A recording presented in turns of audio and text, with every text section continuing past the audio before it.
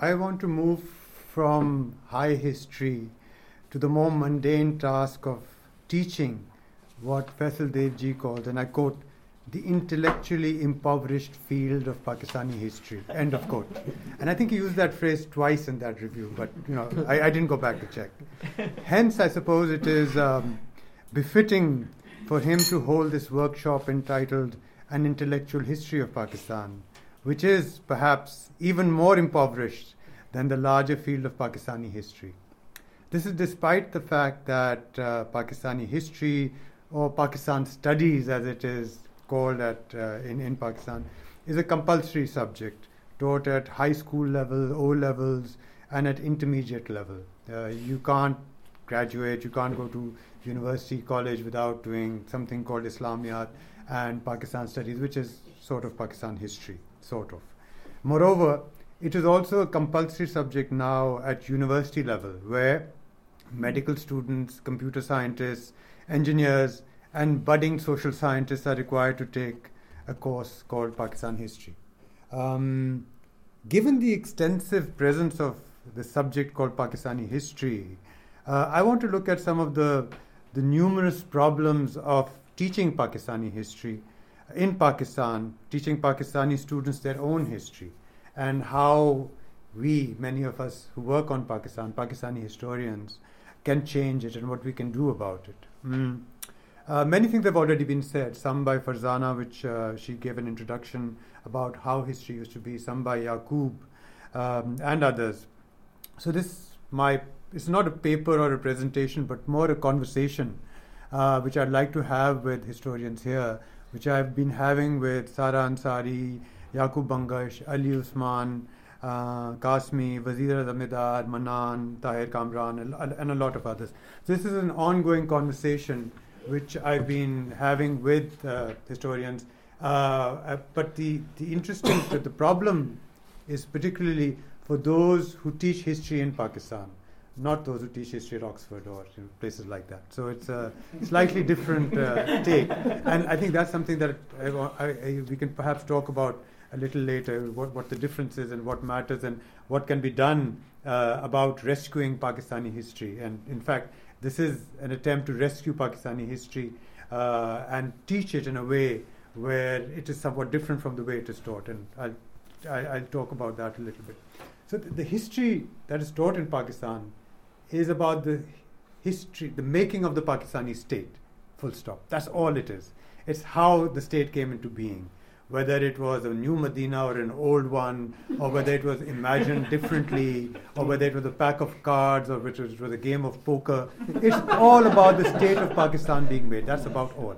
So it's the entire history project, teaching, learning, and research has rested almost exclusively on that theme. How does Pakistan come into being? What is Pakistan going to be? Full stop. And I'll leave it at that because I'll come back to that a little later. If one asks the question, and I always ask our students this, when does Pakistan come into being? It's a very vague question, but I think an interesting question. When is it created? When does the idea of Pakistan come into existence? Aisha Jalal has a very interesting answer to that. She says, perhaps we don't have the right date, but at least we should get the century right. And I think she's very correct about that, because this idea of when Pakistan comes into being, when it is created, is something that still causes a lot of anguish and concern to students at the university level. At the IBA, at Karachi University, where I teach, there are concerns about when Pakistan comes into being. Aisha Jalal, in a paper, Conjuring Pakistan, History as Official Imagining, has some interesting quotes from what are called history books or textbooks for Pakistani students. And I'll just read a very, very short excerpt from one of them.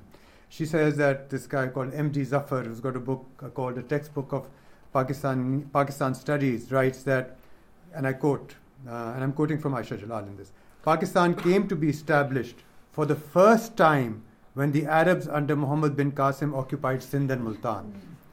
By the 13th century, Pakistan had spread to include the whole of northern India and Bengal, and then under the Khiljis, Pakistan moved further southwards to include a greater part of Central India and the Deccan. So the author continues and he writes, I mean, this is, again from Aisha Jalal's paper, he mentions Akbar's Deen-e-Ilahi and Sirindi's resistance to it, and notes that the spirit of Pakistan asserted itself as Sirindi opposed Akbar. And of course, under Aurangzeb, the Pakistan spirit gathered in strength, and his death weakened the Pakistani spirit. This is not uncommon. This is not an anomaly. This is not something that, if you read the work of Ayush Qureshi and others as well, it's either the Delhi Sultanate or 1857, or certainly the Mughals. I mean, they are as Pakistani as Muhammad bin Qasim is. And we know that. Muhammad bin Qasim is, of course, the first Pakistani citizen. And the Muslim identity continues after that. So the question when we ask when was Pakistan created is one which simply works around the theme that the Muslims are different from Hindus. That's the discourse, which sort of sets them aside completely from this whole identity of Indians in the 6th century, 8th century, or whatever, people of that area, not Indians, people of that area, culminating in a separate homeland. As a consequence, Pakistani history then ignores the history of the people who live in what was Pakistan prior to 1947 and what it is today. And the biggest problem is, of course, there are 2-3 serious problems. One is, of course, what does one do with the Indus civilization? Is that the 5,000 years of Pakistan's history, according to Sir Mortimer Wheeler, or is that an anomaly because that predates Islam? And if Pakistan's history is an Islamic history that completely does away with this whole notion of Mohenjo-daro, Harappa, the Gandharan civilization, and that, while based in Pakistan, does not form this idea of a Pakistani history. Okay, so they were bad people because they were not Muslims. But what about the Baloch, the Sindhis, the Punjabis, the Pakhtuns, the Hazaras, the Saraikis, who all constituted this land called Pakistan, or parts of India, who became part of Pakistan. But their history is also not taught in Pakistan. I mean, Ali Usman Qasim was telling me that he's one of the few people who teaches something called regional history. And I don't know why Punjab is a region when it's Pakistan.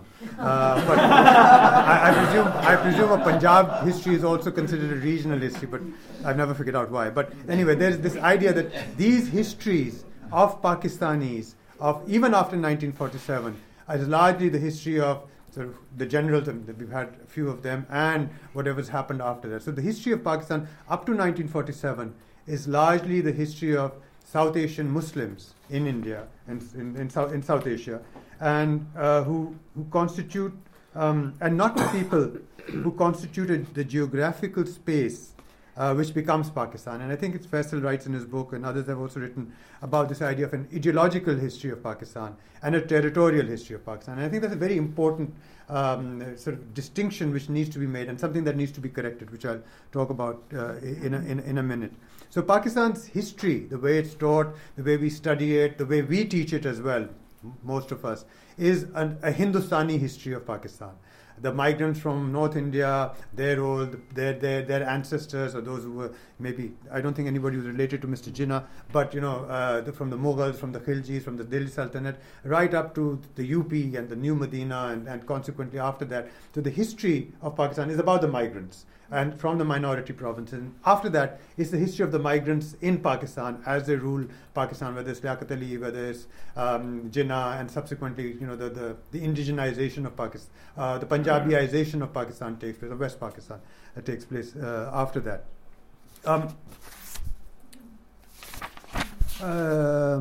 So once this is up to sort of the 19th century, 20th century. Once politics begins to dominate undivided India in the 20th century, the Pakistan freedom movement, of course, and not the movement for independence from British colonialism for all Indian peoples, shapes the discourse more teleologically. Pakistani students don't learn about Nehru, Gandhi, Bose, Ambedkar, or should I say, especially Azad. They're completely not mentioned, absent in this so-called freedom movement. The largest number of PhDs done in Pakistan in history are on something called the freedom movement, whatever that is. And if you ask Pakistani students what they mean by the freedom movement, they say it's the freedom from the Hindus. And that's why it's a completely sort of orientation of the nature of colonialism in what in how Pakistani historians look at Pakistan. So while the freedom movement is against the Hindus and not against the British, because they do not exist, it's Mr. Jinnah, it's the freedom movement, the making of Pakistan, which completely ignores the larger relationship under which they were. So this is another major sort of absence in Pakistani historiography, the way it is taught. Of course, there are exceptions, and people here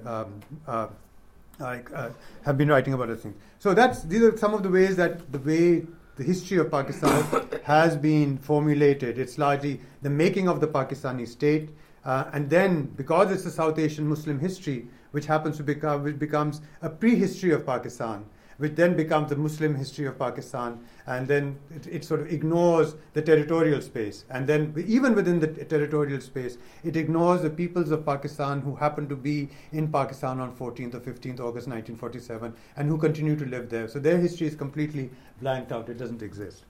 The problem of teaching history to Pakistanis by trained historians in Pakistan has given rise to even more different issues.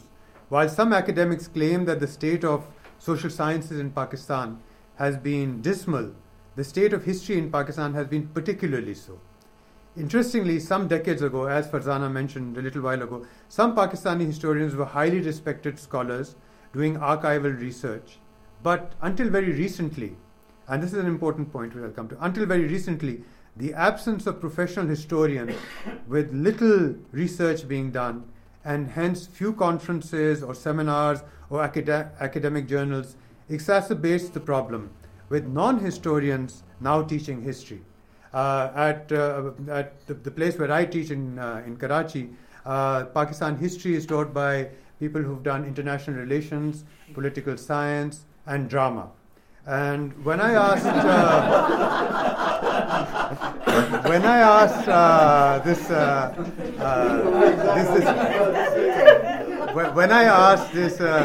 this wonderful person who people in Karachi know, who taught drama, who studied drama, and now who taught a course in Pakistan's history, how he taught Pakistan's history. He said, well, I go and open the book, I read from the O-level textbook, and I come and give a lecture. So I asked him whether I could have a similar book and teach drama. He said, no, you're not trained for that. So that's the state of how easy it is to teach Pakistan's history. And that's why you have these problems. And I was talking to Noman earlier on, and I asked him, how many historians does your university have? And he said, there's one trained historian. There are others there who also are trained in historical anthropology, historical sociology, and things like that, who also teach Pakistan's history. So that's something we can talk about. I mean, I'd like to teach drama, but I'm not competent enough. A few years ago, the Indian History Congress asked the Indian High Commissioner to send 5 Pakistani historians to the Indian History Congress. I know this is about 10 years ago, 2004, 5, at that time, 2005. He came up with 5 names. 2 of them were sociologists, 1 was an anthropologist, 1 was a political scientist, and 1 was a historian who's done no history since his PhD, and Dr. Mubarak Ali, who writes a very popular sort of, I think it's called History, who writes a very popular history. So the problem then comes back to what Faisal writes in his book, the phrase that he uses, and I quote, he said, part of Pakistan's history lies outside its borders. And I think that's a fantastic phrase, and it sort of summarizes and causes a lot of problems and summarizes a lot of things. So if part of Pakistan's history lies outside its borders, then perhaps one can understand why we continue to teach South Asian Muslim history in Pakistan as a teleological prehistory of Pakistan. If Pakistan's history doesn't exist in Pakistan, if that's the claim that somebody makes, and I think there's the way that I've sort of narrated the way history is taught, one can understand that exists, then you're going to have a South Asian Muslim history. However, unless we locate Pakistani history in Pakistan, we are going to have this problem which is going to continue. It's going to be this sort of history that we've been doing. Hence, we need to rethink what Pakistani history is. I mean, I think the bigger question is, what is Pakistani history? I mean, that's, for me, that's something that bothers me. That I don't want to teach the freedom movement or Jinnah or Musharraf. I want to ask this question: what is Pakistani history? How can we rethink Pakistani history? I'll just end. On the 23rd of March 1940, when the Lahore Pakistan resolution was being discussed and finalized, there was a meeting which took place on the 22nd of March and on the 23rd of March. And Liaquat Ali Khan, who was present there, he told the others when they were debating this, he said, don't worry just about the Muslim majority areas and in the northwest and in the east. He said that we are going to claim areas, he was telling his Muslim minority friends from the Muslim minority provinces, we are going to claim areas of Muslim culture like Delhi and Aligarh. So unless we change the way we teach Pakistanis their own history, we can be sure that they are going to argue that the Taj Mahal is actually Pakistani. Thank you very much.